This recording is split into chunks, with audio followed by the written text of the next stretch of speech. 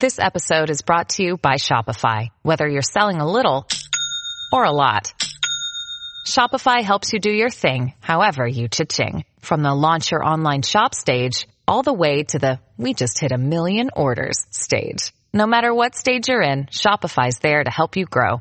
Sign up for a $1 per month trial period at shopify.com/special offer, all lowercase. That's shopify.com/special offer. It's time for today's Lucky Land horoscope with Victoria Cash. Life's gotten mundane, so shake up the daily routine and be adventurous with a trip to Lucky Land. You know what they say, your chance to win starts with a spin. So go to LuckyLandSlots.com to play over 100 social casino-style games for free for your chance to redeem some serious prizes. Get lucky today at LuckyLandSlots.com. Available to players in the U.S., excluding Washington and Michigan. No purchase necessary. VGW Group. Void where prohibited by law. 18+. Terms and conditions apply. It's time for today's Lucky Land horoscope with Victoria Cash.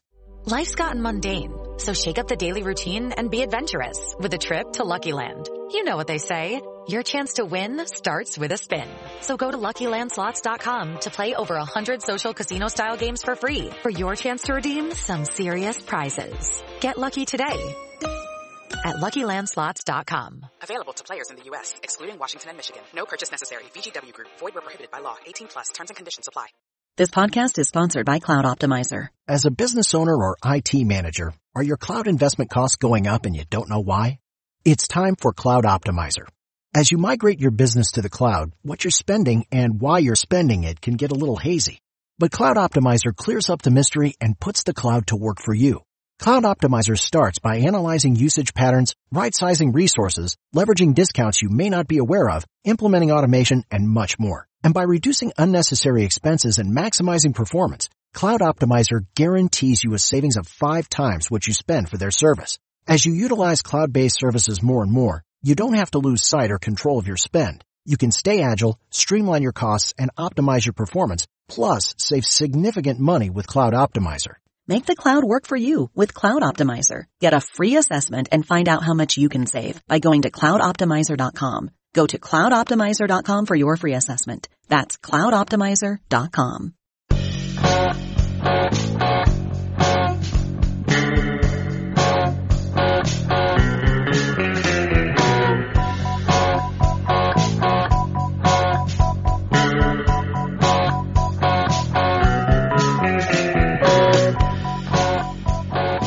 Hey everybody, welcome back to From Complex to Queens, Amazing Avenues Minor League Podcast. I am Steve Sypa, and I'm joined by the full crew, Lucas Vlahos, Ken Levin, and Thomas Anderson. How's everybody doing? All right.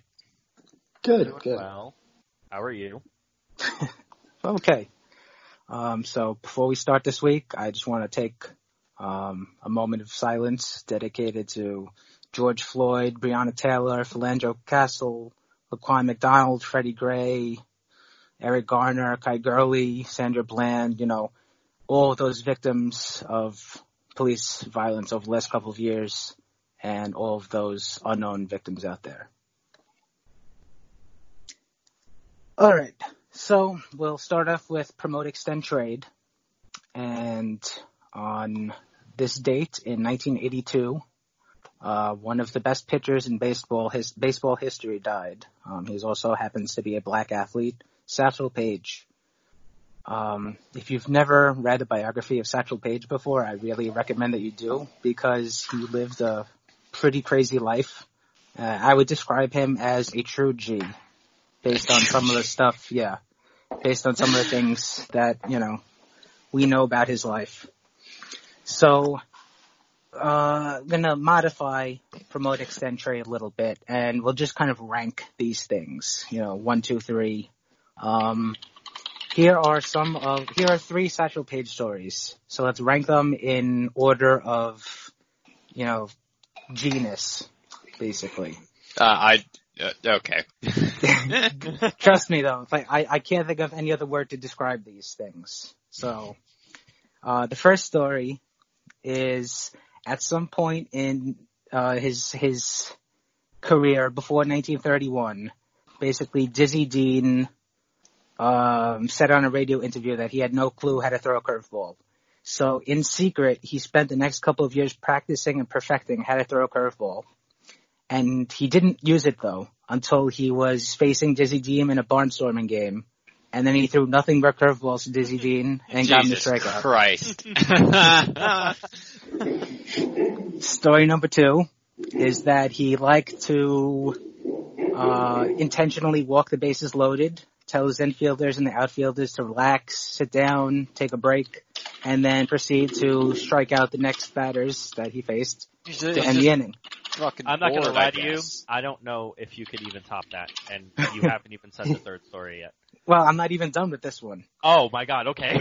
So he took that to the extreme in the 1942 Negro League World Series, and he walked the bases loaded to get to Josh Gibson. Oh.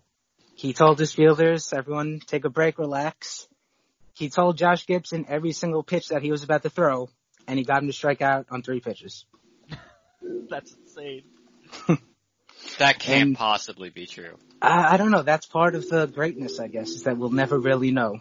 And this third story is definitely one that we'll never really know. But some estimate that he pitched more than 2,500 games over the course of his 40-year career. And according to Page, he was able to do that because when he was playing for a semi-pro team in North Dakota, he became friends with the Sioux medicine man, and he regularly put a salve of rattlesnake venom and gunpowder on his arm. So literal snake oil. Yes, literal snake oil. And that's what kept his arm healthy and able to pitch professionally for 40 plus years. Bullshit. It's got to be the Josh Gibson story, I think, because Josh Gibson was like elite, and he was just like embarrassing him in the World Series. Like, you know, like that's incredible. I mean, it's obviously incredible, but the pettiness of spending 3 years learning how to throw a curveball and telling no one to fuck one guy over who one time said, yeah, you don't know how to throw a curveball, and was right about you not knowing how to throw a curveball. It's not even like he said anything ridiculous. He didn't throw a curveball. That's insane. That's so good. The pettiness is too good for me. That's my first one. The second one is the bases loaded thing, and then the snake oil one triggers me too much as a PhD student to appreciate. Just get that shit out of here. So are you saying if Noah Syndergaard did that, he wouldn't have had Tommy John? You never know. I feel like if Noah Syndergaard befriended a old Sioux medicine man, who knows what would happen. No, he might have. Someone get DeGrom on the stat. Knowing the Mets' luck, he'll die, so. He'll misread the instructions and actually get bit by the rattlesnake and just fucking die. The Mets doctors are like, no, drink it. He's like, oh, okay. Not optimal. Yeah, I ranked it the same way as Lucas. I think that just the pettiness of secretly perfecting curveball just to throw it in Dizzy Dean's face is it's just beautiful. You can't really top that. Oh, it's poetic. Yeah.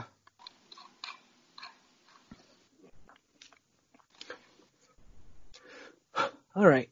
Let's move on now. Let's do a quick CPBL and KBO update. The Uni Lions, they went 1-4 on the week, which brings them to a 13-22 record. And the hitter of the week is Chi-Hsien Chen, who was hitter of the week a couple of weeks ago. And this week he had a pretty good week. He went 11 for 18 with 5 home runs, 13 RBI, 3 walks, and 4 strikeouts. So that will play. Yeah. Yep. That's good. I'll take it. And the pitcher of the week is a gentleman by the name of Chen Yang Chiang, who pitched 7 strong innings this week. He allowed 2 runs on 3 hits and a walk, and he struck out 4. And Chang is a typical crafty lefty. Fastball sits in the high 80s, low 90s, has a big loopy curveball, an effective changeup. He was drafted out of high school by the Uni Lions in 2014, pitched a couple of innings that year, but he really became a regular in 2015. He's been pitching now for 7 seasons, is okay. Obviously, pitching is very weak in the CPBL. So for his career, he's a 5.12 ERA, Not the best. His best season, though, came in 2018 when he had a 3.45 ERA in almost 100 innings, with 90 hits, 35 walks, and 81 strikeouts. So that's good enough. Mm-hmm. Yeah. In Korea now, we'll move over there, and the LG Twins, they went 2-4 in the week, and that leaves them at 17-11 for the year. The hitter of the week, once again, is Roberto Ramos.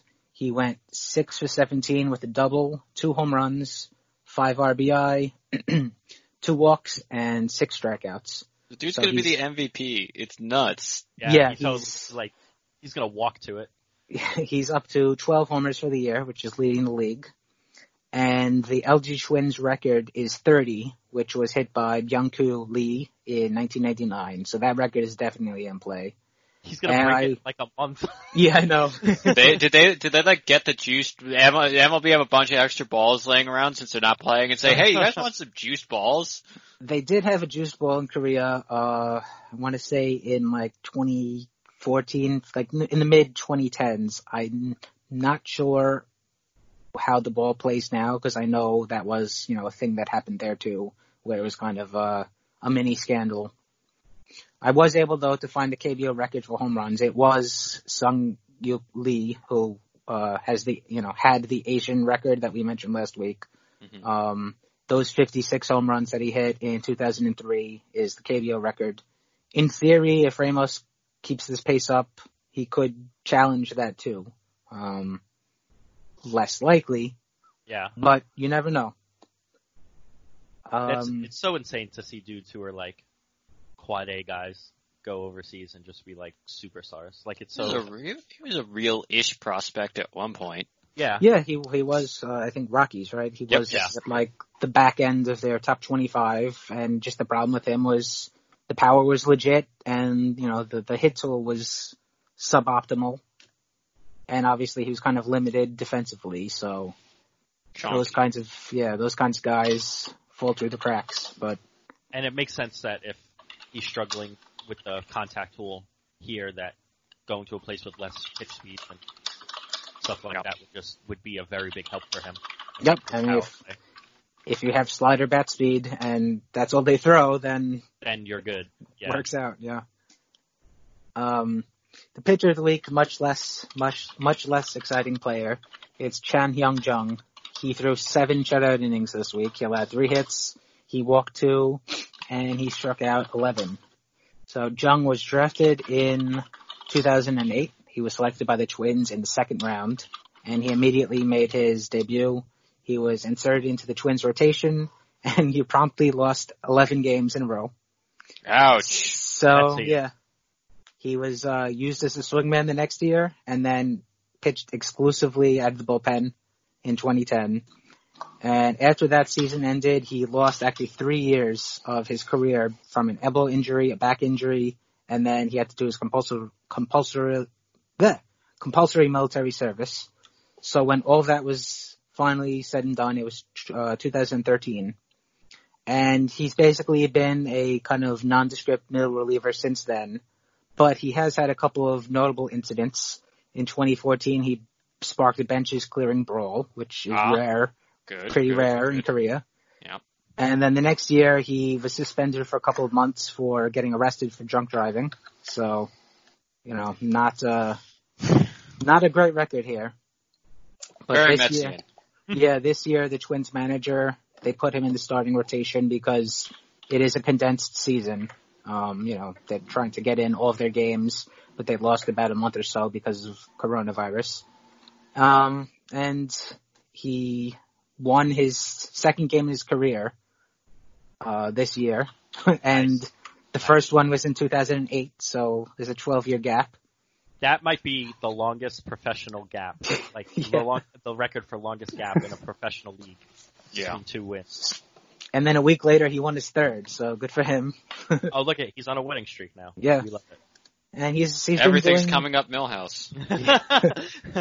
He's been doing pretty well as the start of this year. He has a 3.52 ERA in 23 innings, and a few walks and a strikeout rate shade over 9 per 9. So not too bad. Earlier in his career, he was kind of a fireballer.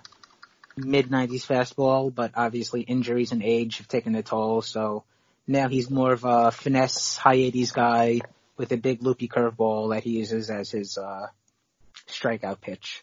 We love a loopy curveball. Of course. Especially when Satchel Paige is throwing them. Mm-hmm. Exclusively. I wonder if there's like if these pitchers or other players ever like sync up their injury recoveries with their military service, or if the military is what's the word I'm looking for? Christ, it starts with a K. Crazy. Whatever, aware of people trying to do that and say, you can't come here until you're healthy. Just show up in a cast. Yeah, I had a TJ yesterday. I can't do boot camp right now, but I'm here. So about that military service. Uh-huh. I'm not really sure how their military service works, but I know that they do. It's not like you're just kind of thrown in the army. Yeah. They do have things more like Peace Corps or whatever, so I don't know. I mean, it might be possible to kind of game the system there. All right, so this upcoming week, if you're not aware, it's the 2020 draft. It's taking place. The first 2 rounds are Wednesday night, and then the last 3 are Thursday. And normally this would be like one of my favorite times of the year, maybe because I'm a masochist, but I take, a couple of days off from work and I just basically do nothing but sit in front of the computer, eat, drink coffee, and pump out all these, draft profiles about these guys. And, just this year, it sucks. Just not really into it. Coronavirus ended all high school baseball and college baseball in February, a few games in. So a lot of the fun of like following these guys and seeing them jump up and down in the draft boards is gone. And then MLB had to shorten the draft to just 5 rounds, so that takes a lot of the fun out of like finding all these little tidbits about all those really obscure late round guys. And then just, everything else going on outside in the world, NYPD just bashing people's heads in. It just haven't really been interested in baseball lately. Yeah, it's okay. Hard. Neither are the owners, Yeah, I know. But I sat down and I just kind of forced myself to make up like my mock draft. And like before I knew it, an hour passed, and it just really like, I miss baseball, man, And I'm pretty sure we all do. And they got their shit together in Taiwan and in South Korea, and in a couple of weeks they're going to start in Japan. And MLB, they need to get their shit together because really, like, they just need to figure shit out. The billionaires are haggling over basically a couple of dollars, and it's going to do irreparable harm. Especially knowing that the CBA, is about to expire, and we're totally getting a work stoppage from that. So we're basically just going to have like a 3-year stretch with no baseball. Yeah. I know. It's almost guaranteed to be a strike now. Like, it could have. Yeah, just there's literally no reason for the players not to, based on how the owners are acting right now. Don't worry, though. People on Twitter will still side with the owners. Yeah, I know. I mean, people are dumb. But really, I think this shows that among all the other things, all the things that need to be addressed is that the office of the Commissioner of Baseball really needs to be approved by the players and owners. Fumigated? I was just going to go with that instead. Well, yes, you could do that too, but having a commissioner that's either was an owner or, was handpicked by a former owner, it's just not good. Having the commissioner skew one way or the other is not working out. Steve, are you telling me that handpicking a commissioner solely to squash the players' union wasn't a good idea for the long-term health of the game? I think that might be it. I got to tell you, I'm shocked, Steve. And to lay some blame on the players here as well, maybe don't have a former player heading your union. Maybe have someone who knows what they're doing slightly more than Tony Clark heading your union. Just a thought. There's lots of lawyers out there, guys. I mean, think of how much, Marvin Miller was able to get done and how powerful the union was back in the day, and now compare. It's not great. Not great, Bob. No. But yeah, I mean, the commissioner should be impartial as much as they can be impartial, and representing the interests of the MLB as a whole, and not just the financial interests of owners, and just having them in that situation, having them skew towards that side is just screwing things up. Yeah. Hey, it's Kaylee Cuoco for Priceline. Ready to go to your happy place for a happy price? Well, why didn't you say so? Just download the Priceline app right now and save up to 60% on hotels. So whether it's Cousin Kevin's Kazoo Concert in Kansas City, go Kevin, or Becky's Bachelorette Bash in Bermuda, you never have to miss a trip ever again. So download the Priceline app today. Your savings are waiting. Go to your happy place for a happy price. Go to your happy price, Priceline. All right, but, back to the draft, and it's going to be a weird one this year. As you probably know, it's going to be limited to just 5 rounds plus a couple of compensation rounds. The Mets ended the regular season with a 86-76 record. So that means that they are going to be picking the 19th overall pick. The Mets have actually had the 19th overall pick only once before, in 2016 when they picked Justin Dunn. Because the Red Sox, they lost their second round pick, the Mets are going to be picking in the second round at 52. And then as compensation for Zach Wheeler going to the Phillies, remember that? Oh, right. The Mets are going to be receiving the 69th overall selection, so nice job. Pretty nice. Yeah, pretty nice there. That's a nice one. The third round is going to be the 91st selection. The fourth round is going to be the 120th selection. And the fifth round is going to be 150th selection. So all in all, the Mets have a draft bonus pool of $7.2 million, rounding up a little bit. And just for comparison's sake, last year the Mets drafted Brett Beatty, Josh Wolf, Matthew Allen, Jake Mangum, and Nathan Jones with their first 5 picks. And they spent on them $8.6 million, again, rounding up a little bit.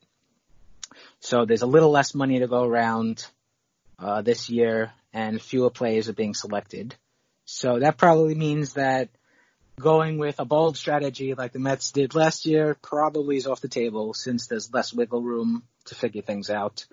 But smarter people than me are making the decisions, so maybe I'm wrong and they'll surprise me. But I'm expecting this year's draft to kind of be pretty blah. Also, I feel like they would be less likely to convince someone to not go to college. Yeah, it feels like other years you're more likely to convince a kid to like forego their college commitment. But now, like, I don't know why I would unless I was getting like legit first round money, Yeah, there's very few reasons why, unless you're just say, screw it, going to college is only a way to get drafted in the long scheme, and if I could do it now, great. And there are some guys that are like that. So, but yeah, by and large, I don't see why, if I'm a guy with promise, that I would forego going to college to sign, 5th round money, which is going to be a lot less this year than it was in years past.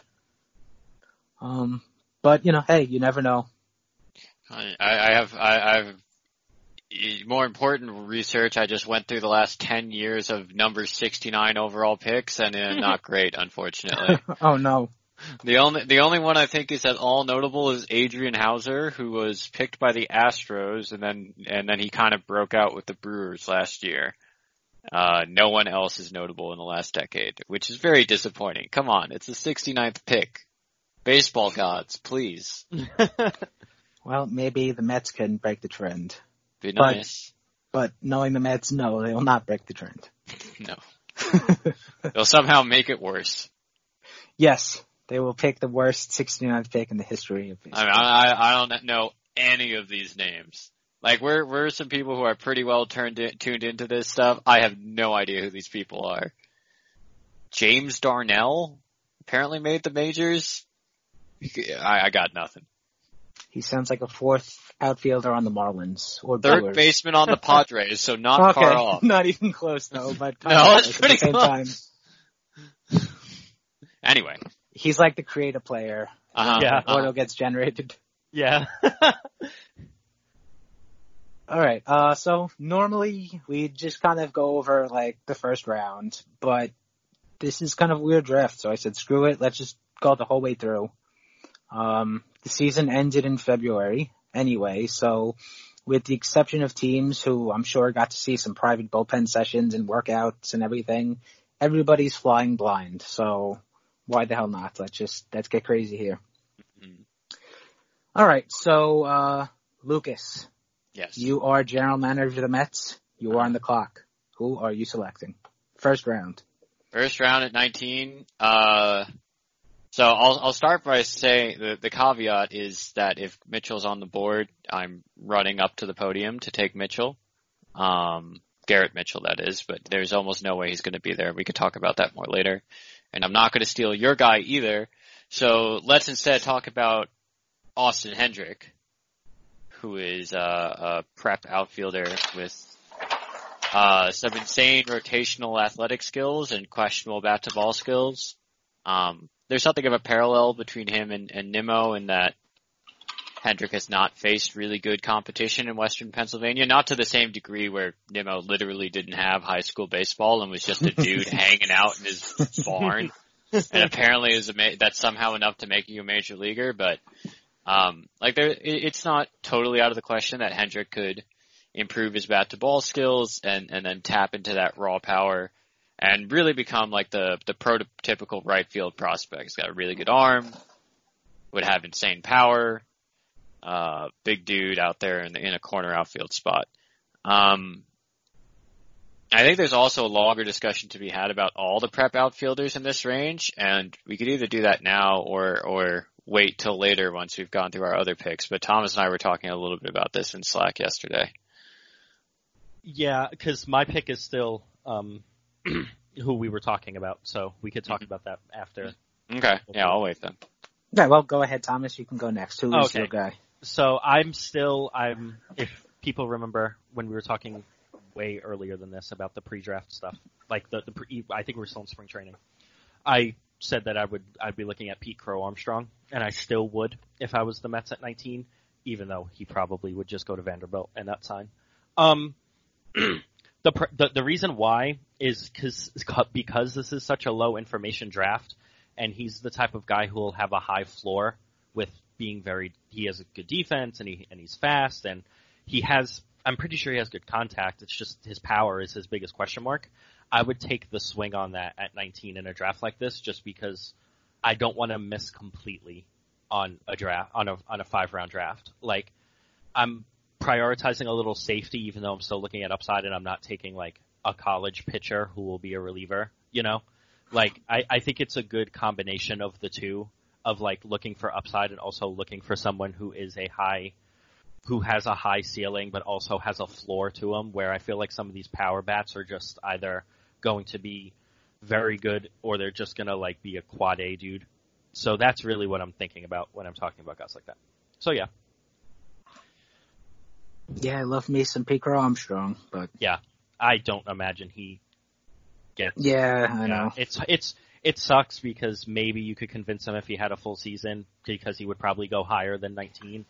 But why would he go 19 when he could just go to one of the best baseball schools in the country, if not the best, and then just play behind Jack Leiter and Kumar Rocker for a year? And then figure it out after that, you know? Like, especially as a hitting prospect rather than a pitching prospect. Exactly. There's no real upside to him not going unless he really thinks that he'll make it, like, soon. Right.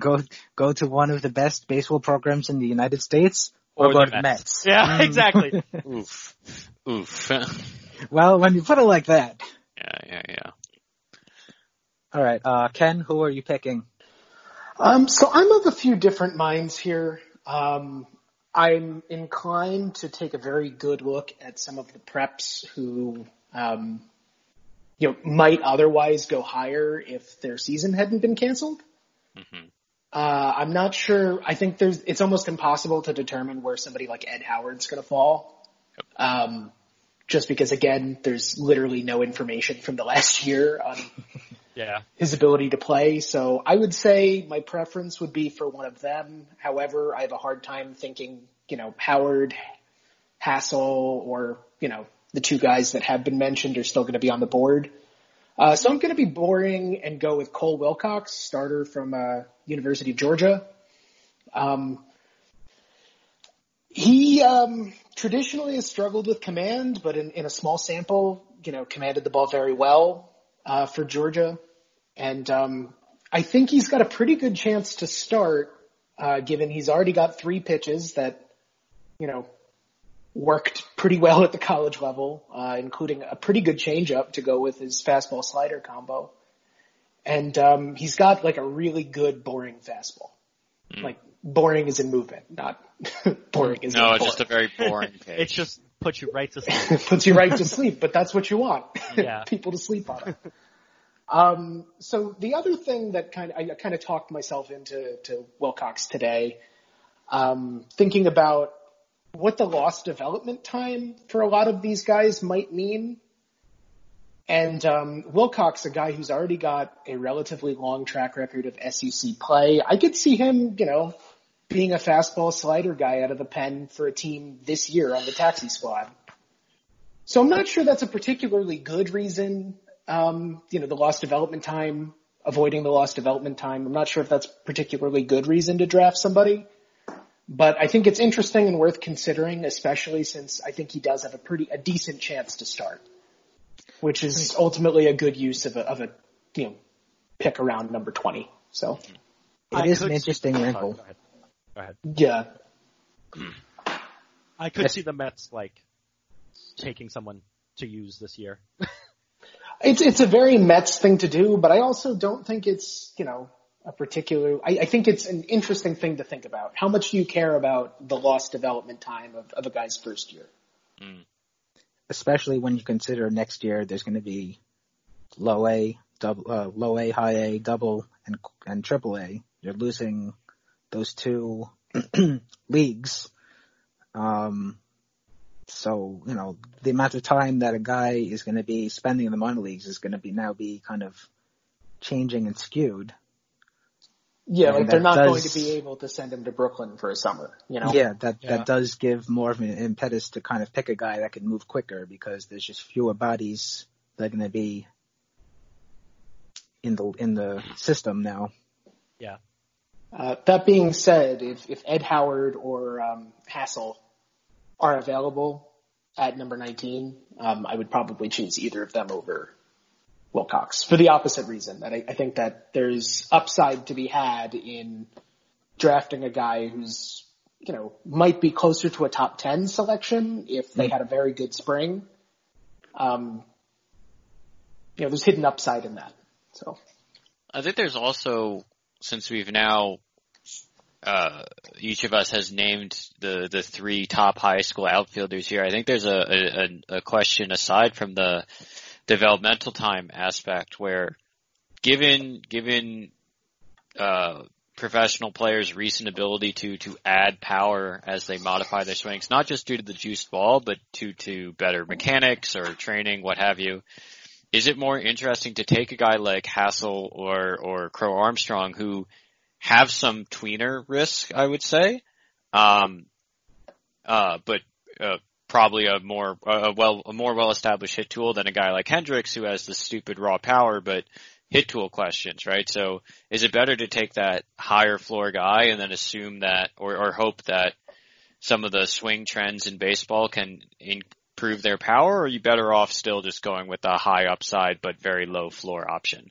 I don't have a good answer to that, and I obviously went with Hendricks because I guess I like dingers, but I think there's especially if you have faith in your hitting staff or your hitting coaching staff, that there's an argument that you would rather have Hassell or Crow Armstrong, and then just try to, hey, stomp and lift. You can hit some more bombs. Yeah, I mean, you could always teach a guy how to hit better, but you can't necessarily teach them how to hit for power. So, see, I would argue the opposite. Yeah. The biggest swings you're going to have in terms of actualization of talent are on the hit tool, just because it's so subjective to evaluate. Yep. And very difficult to project based on how variable high school talent is. Mm-hmm. So, generally when it comes to like evaluating college players, I like power over hit just because I don't want to say like a low chance, but like if a guy is whiffing, at an extraordinarily high rate in college, that tells you something about he's screwed. In pro ball. For sure. In high school, a lot more of that can get washed out due to, this guy's just the best player in the state. Yeah, you're absolutely right there. So I overvalue power in college. I probably, put a little more emphasis on scouting or what we know about a player's hit tool in high school. Mm-hmm. That's fair. And I'm sure we've mentioned this many times in the past, but high school numbers, obviously, they just don't really matter. Mean nothing. Nothing. I mean, in terms of the athleticism, I think it's Crow Armstrong's the best overall athlete. Hendricks has the most rotational talent, and then Hassell somewhere in the middle.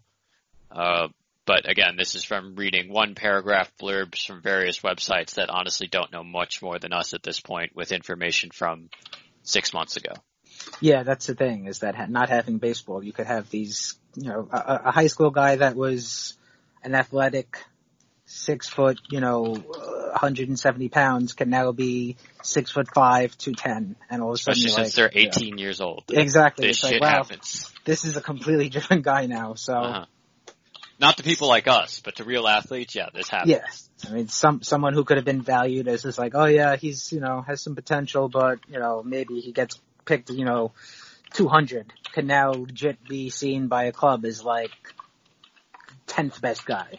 Not very likely that big of a jump, but this stuff is happening behind the scenes here with these guys, and only really the clubs that have more insider information than everybody else has the ability to kind of keep close tabs on everybody. And the funniest part about that insider information, it's like just a little bit more than us, honestly, right now.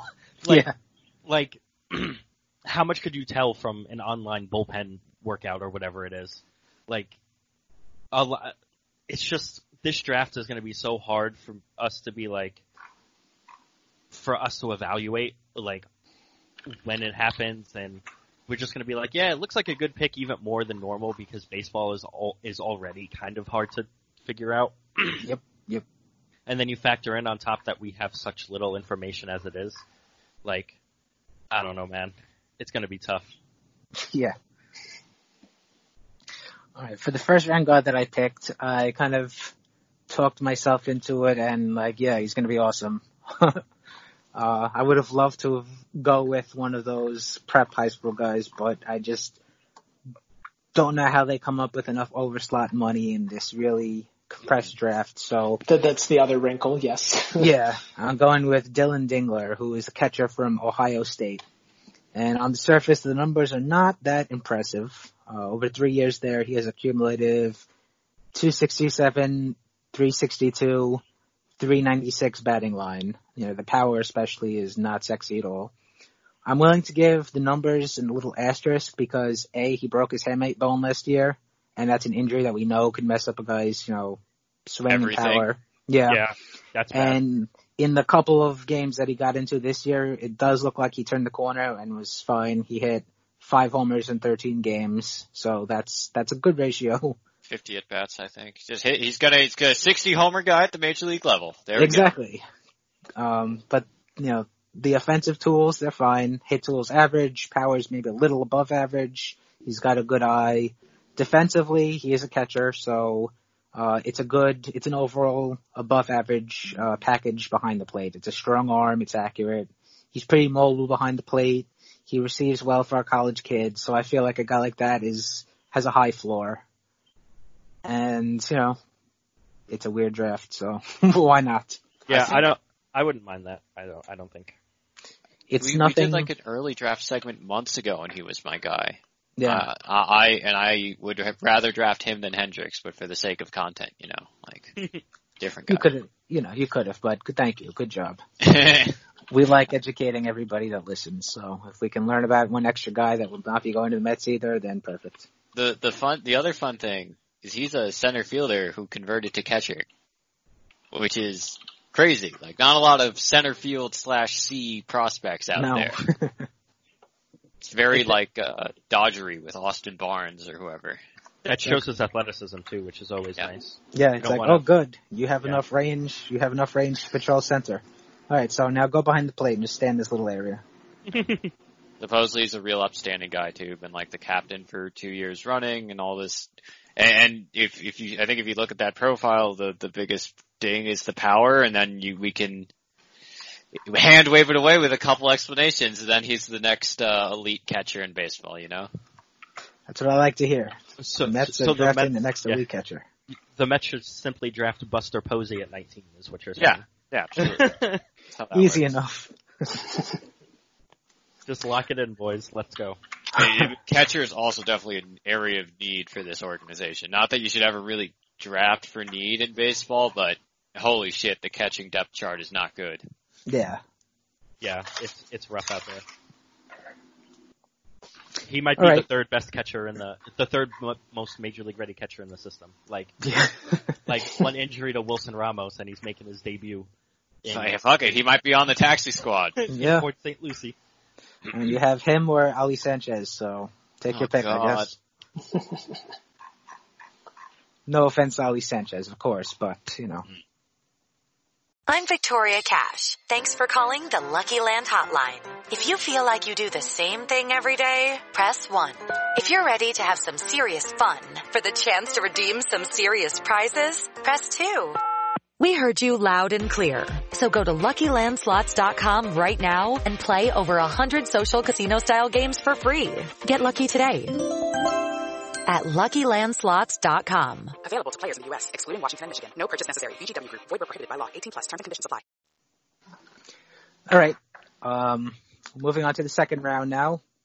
Lucas, 52nd pick. Who are you taking? So this is getting pretty deep into it, honestly, and I think it's really hard to pick out a name here that's reasonably how the hell are we supposed to know who's going to be on? We don't even know who's going to be on the board at 19 because this draft is so low information. At this point, we're already reaching, so that's why I said, you know what, screw it, let's just go the whole way through because why the hell not? Yeah. So the guy I had originally written down, who may actually be way too, this might be too low for him, would be Carmen Mlodzinski, and I'm not gonna lie, the reason I originally looked at him was because the name is great, and I just love these crazy Eastern European names, like Zepchinski from a decade ago. Scrabble was always a fun guy to have around. So he was a redshirt sophomore. He missed a year with most of a year with a broken foot. And then, he had the prototypical strong Cape season. And then you could easily have guessed, okay, well, 2020 might be a bounce back year, but then COVID. So, while with the first pick, I think Ken was definitely hitting on something, Thomas was hitting on something, notable with grabbing a guy where you have either more information or more safety. I think with the subsequent picks, especially since it's going to be mostly college players, I imagine, I'd be looking towards the guys who have been injured or missed a year or what have you, because I think there's probably a lot of hidden upside in there just because we're missing that data, right? So there's probably a bigger delta on these guys, but that also allows for the chance that, okay, this guy might have come back and popped as a junior when he was healthy and then even been a first round guy with more information. So that was my general philosophy once we got past the first round. But again, this was probably a bit too much of a reach.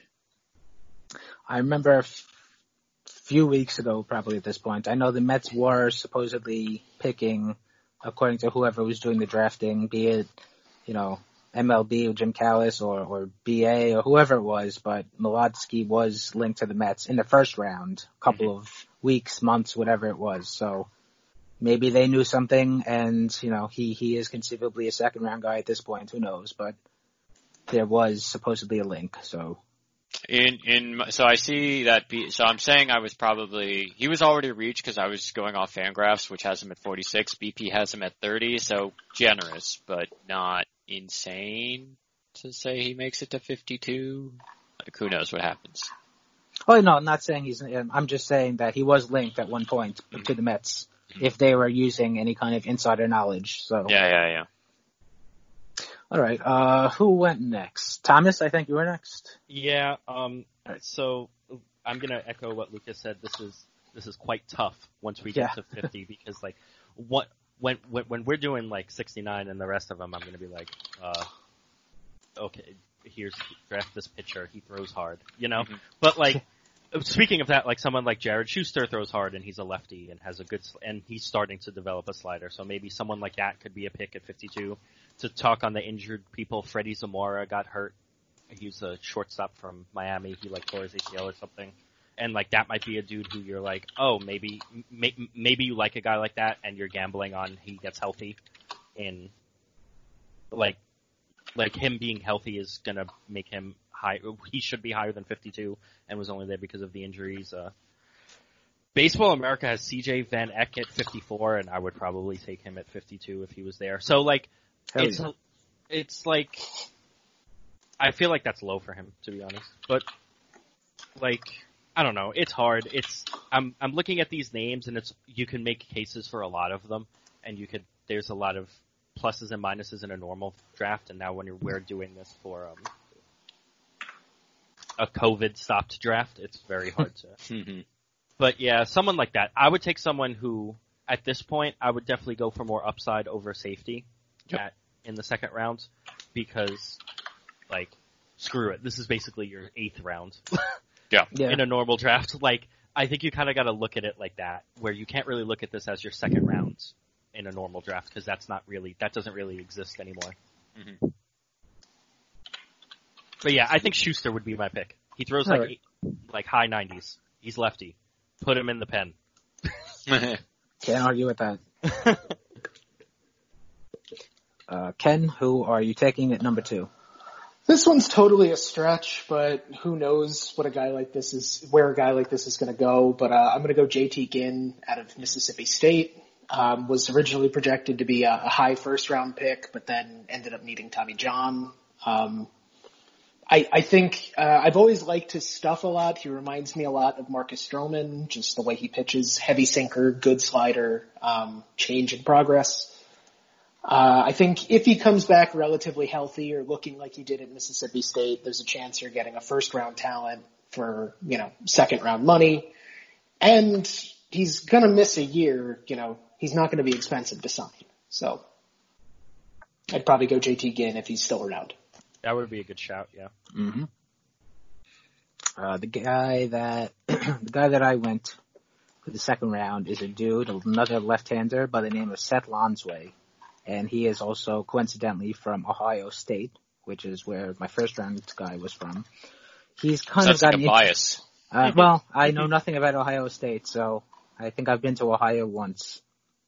No, twice. I've been to Cleveland and I've been to Cincinnati. So, all right. Hey, there's a reason most of our astronauts come from Ohio. They all want to get as far away from Ohio as possible. Oh, see, there you go. I don't know if that's true or not, but hey.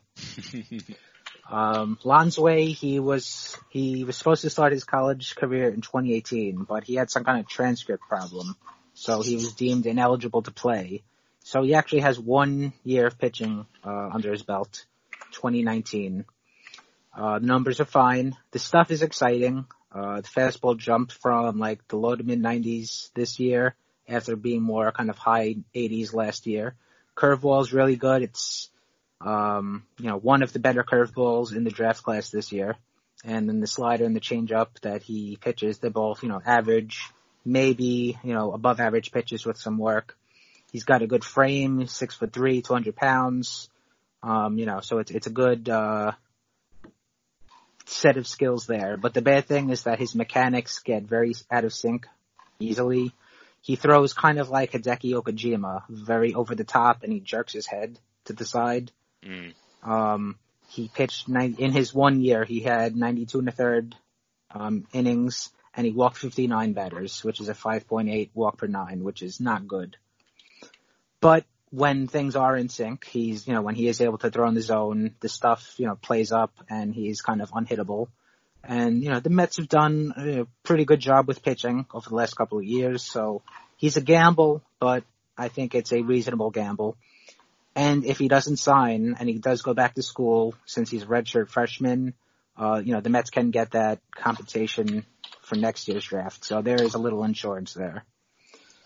I almost wouldn't be mad if the Mets got a comp in the first round either. Yeah, I was thinking the same thing. Like, really, it's just so weird this year that if it was just completely punted, intentionally or unintentionally, whatever, it's not the worst thing in the world.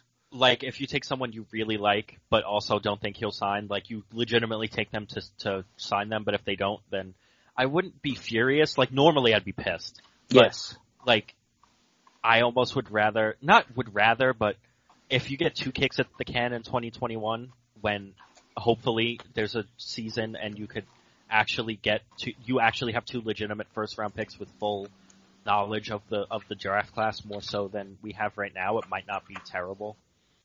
It would suck for the system though. Well, 2020 sucks for the system. So. Yeah, you're not wrong. I mean, it would be nice to get another. It would nice for the Mets to get a first round pick to trade for a 38-year-old, but true. But like otherwise, I don't think it would be. I don't think this season is the worst season for that to happen. I agree. I mean, that could, in theory, be a strategy too. I don't know. It's just a weird ass draft. All right, Lucas, we are back to you now. The third round pick. So I'm gonna do it and take Blaze Jordan with the third round pick. What number was that? 69? Yep, exactly. Nice. So Blaze Jordan becomes the 69th pick in the draft.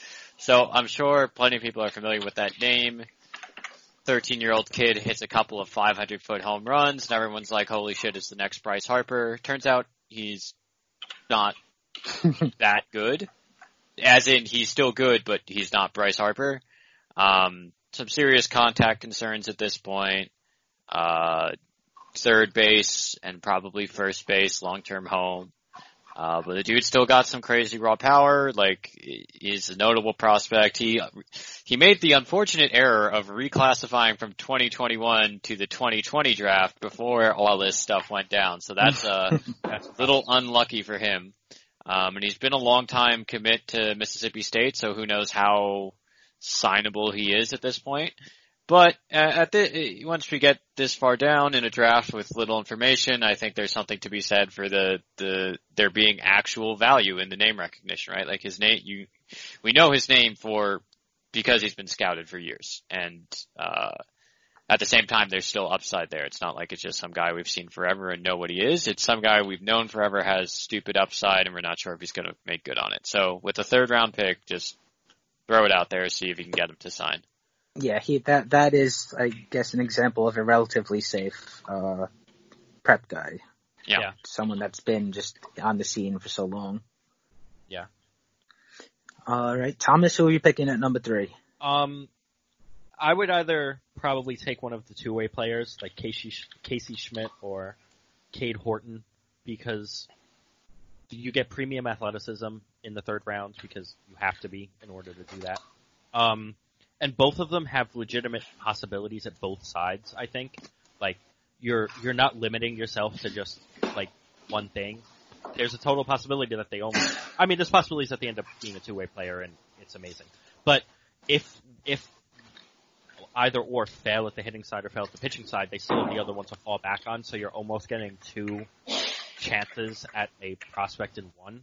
Mm-hmm. So I wouldn't be adverse to taking someone like that just because they both have high athleticism. They both throw rather hard when they like really rear back and fire it out. I think Schmidt is more of a reliever than a starter if he would be a pitcher, but still, like in the third round of a fine round draft, that's not the worst thing in the world. to get a usable player because you're only getting 5 shots at a usable player here.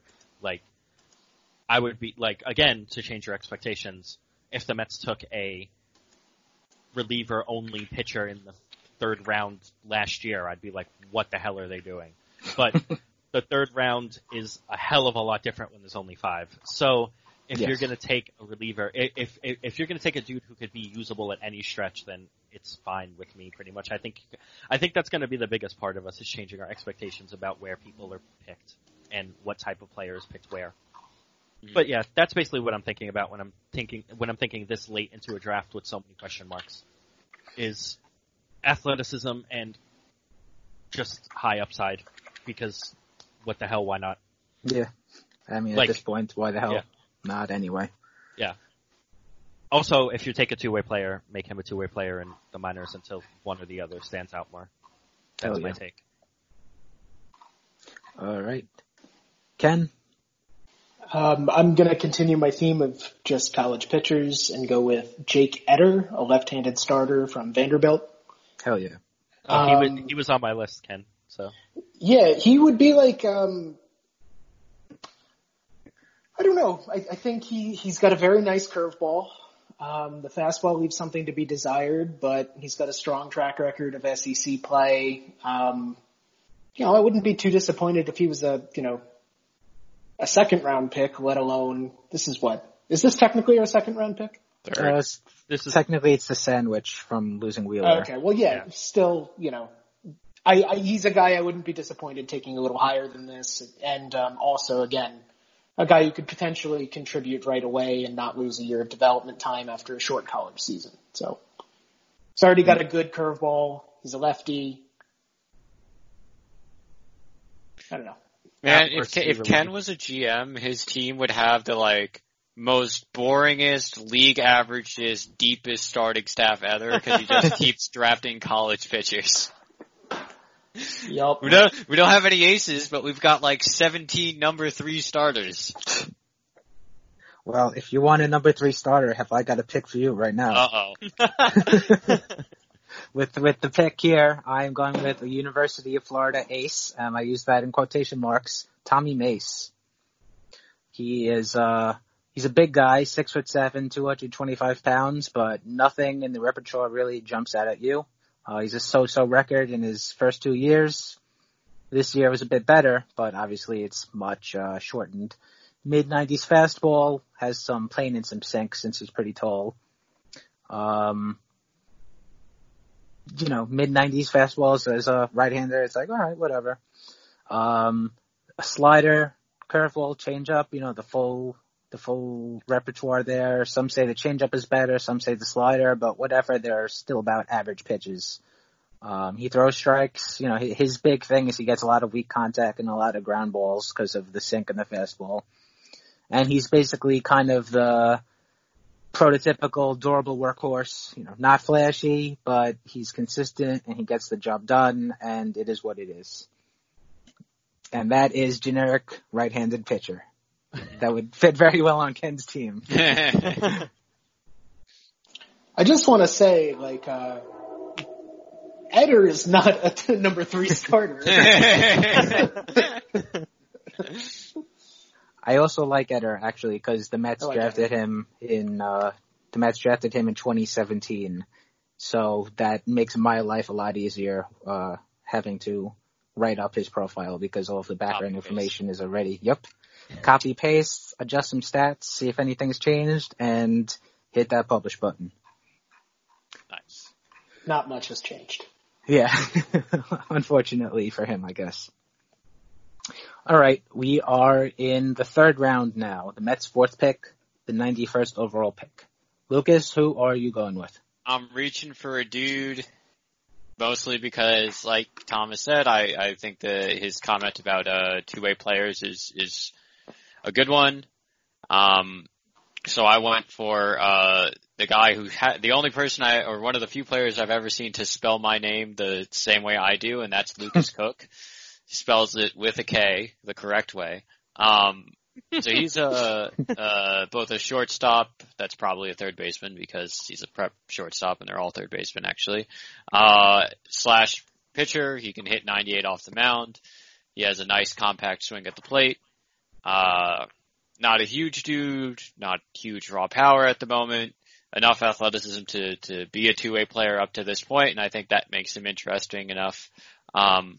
He does have a verbal commitment to South Carolina, I believe, so might not be able to buy him out of that, but like you said, at this point in the draft, it's kind of throwing darts, and even just making the connection with this dude, if you want to be in on him in 2 years, might be worth it. That's not the worst idea. The connection stuff. The Mets do love going back to that well. Yeah. Oh, yes. Carlos Cortez. I'm convinced the Mets have like 30 players on their draft board. And it's just like, oh, they didn't sign, put them on next year's immediately. Yeah. Like it's they like who they like, and that's it. And it's interesting to see them constantly go back to the well. It's very Dave Gettleman of them. So for those of you, Dave Gettleman is the GM of the Giants and the former GM of the Panthers, but he, in his I don't know exactly how many years he's been a GM, a long ass time, he has never traded back in the NFL draft. Literally has his board, says, oh, I'm just taking this guy. And I'm pretty sure that's how the Mets work too. They're like, yeah, we got our guys, and that's who we're taking. And then we're doing the same thing next year.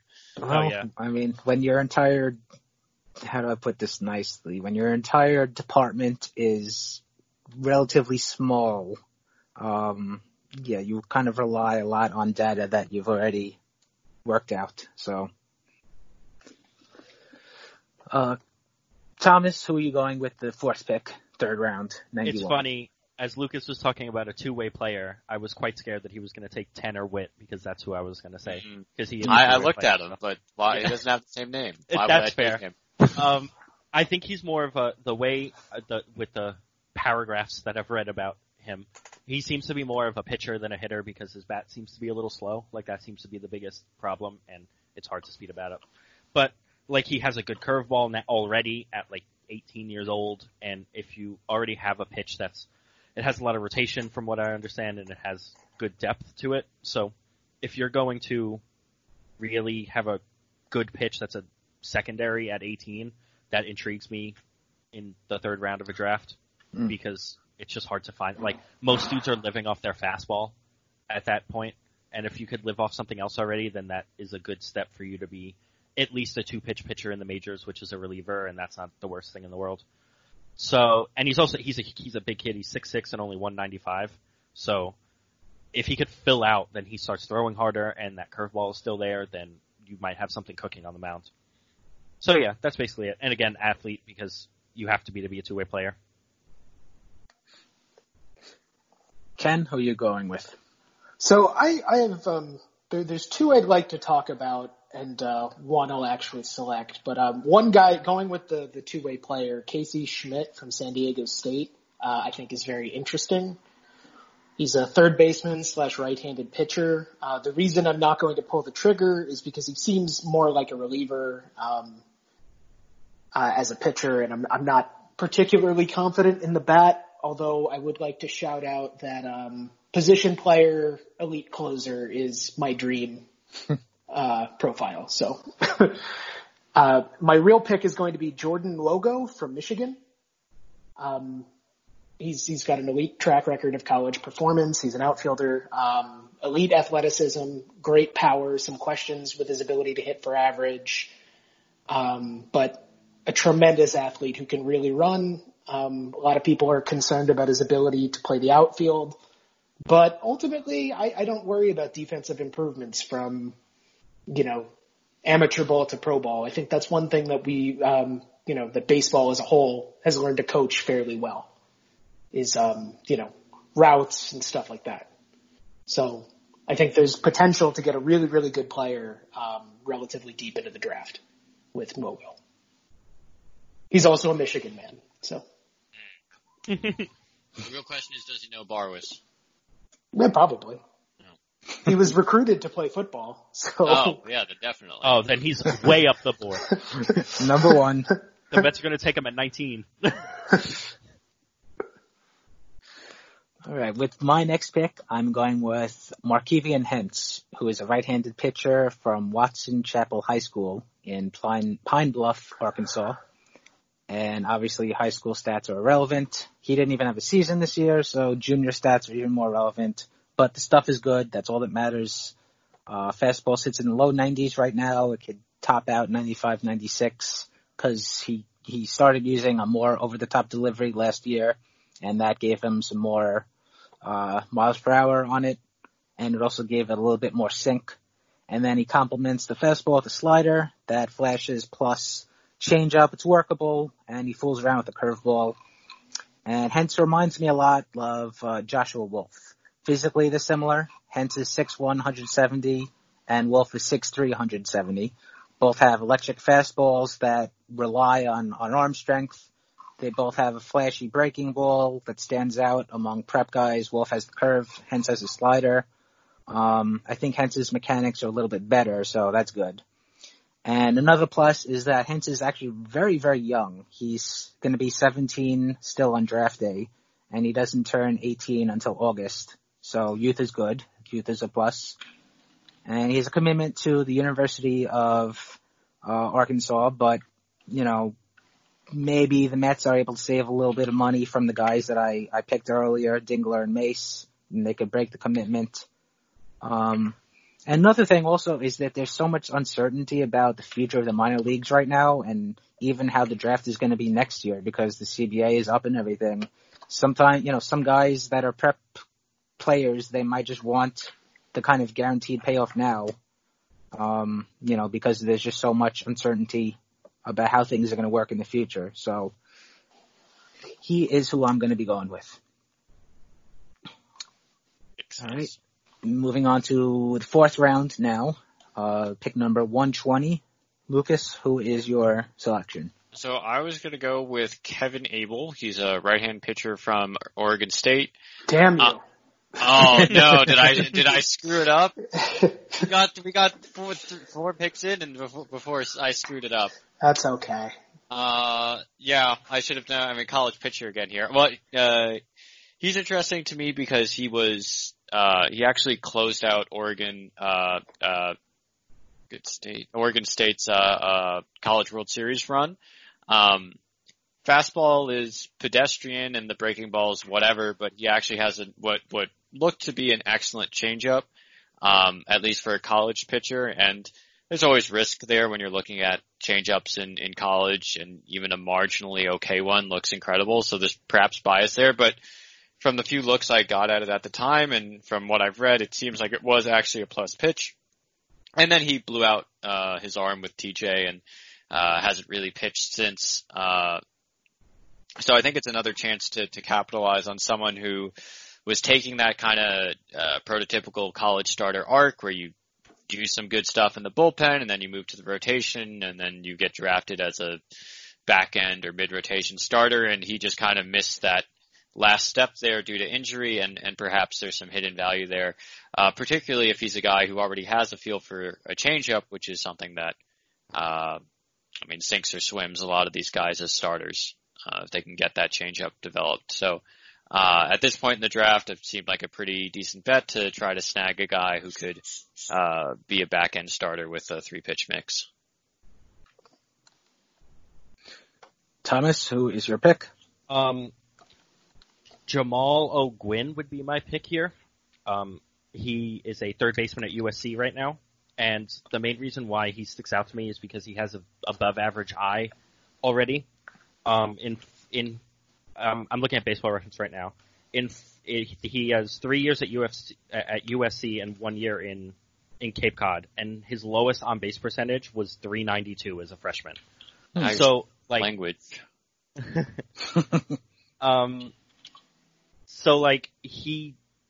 To have just a above average skill like that this late into a draft would be nice to bank on.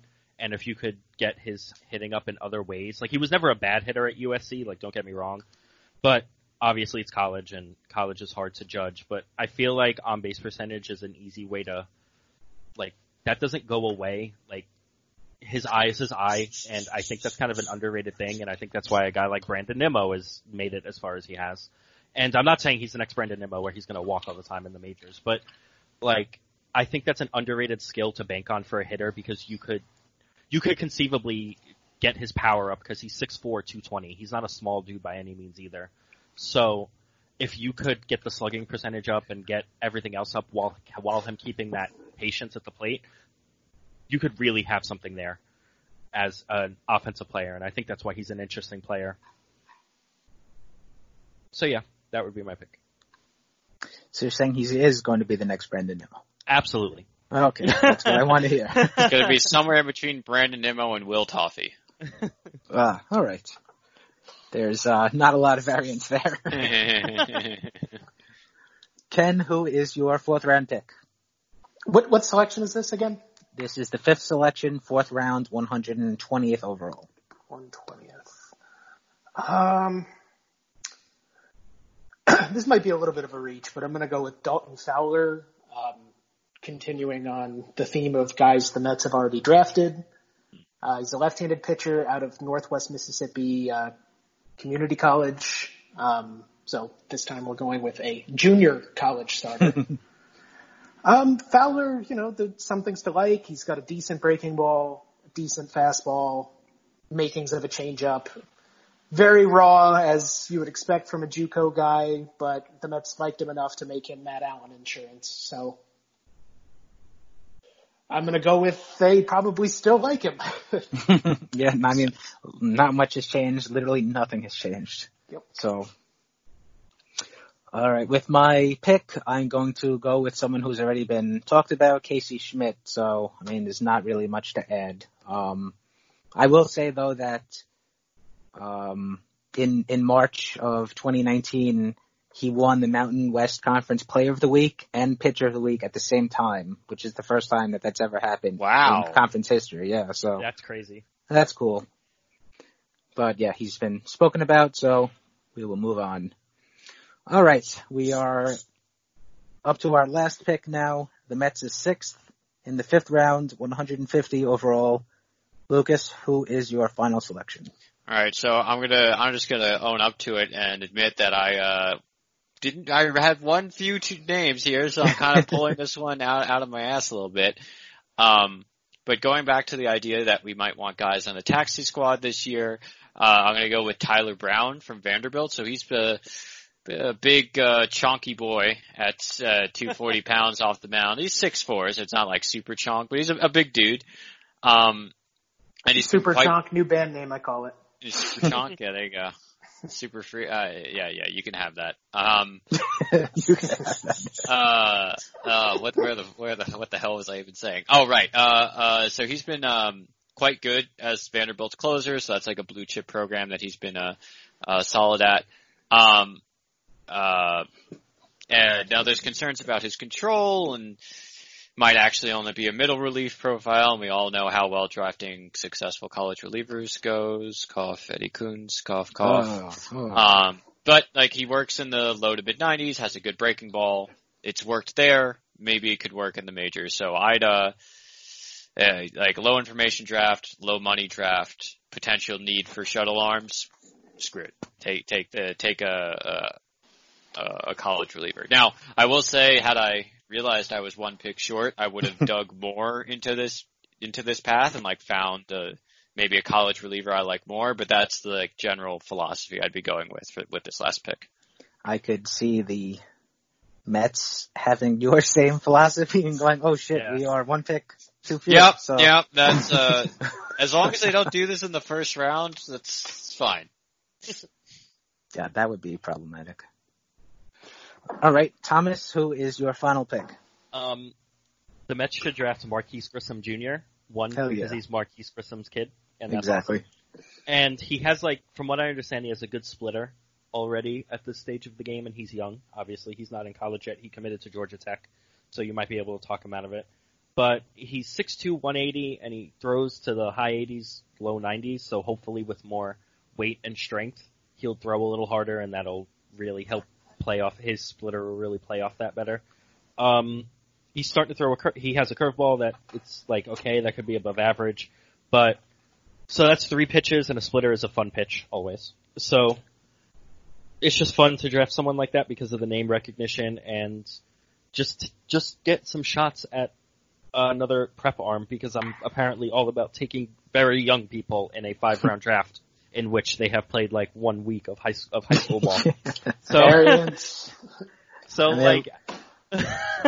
Thomas, I regret to inform you that the Blue Jays already took this guy with their second round pick. Yeah. Sorry. I mean, honestly, he has the bloodline and the Blue Jays love it, so I wouldn't be surprised. That's the Blue Jays' favorite thing. They did well for themselves the last 2 or 3 years. 4 3 times. or 4. Yeah. So they've got Bichette, Biggio, Vladito. I guess Gurriel doesn't really count because it's not like a son; it's a younger brother. But still. Well, their father was a big player in Cuba, so why not? You can include him. Oh, they're the ones who drafted Conine's kid too, right? Yeah. They have Jeff Conine's kid. Jesus Christ. Bloodlines, baby! Yeah. If the dad was good at baseball, so will the son. Uh-huh. The Blue Jays draft. That's just science. All right, Ken, who is your final selection?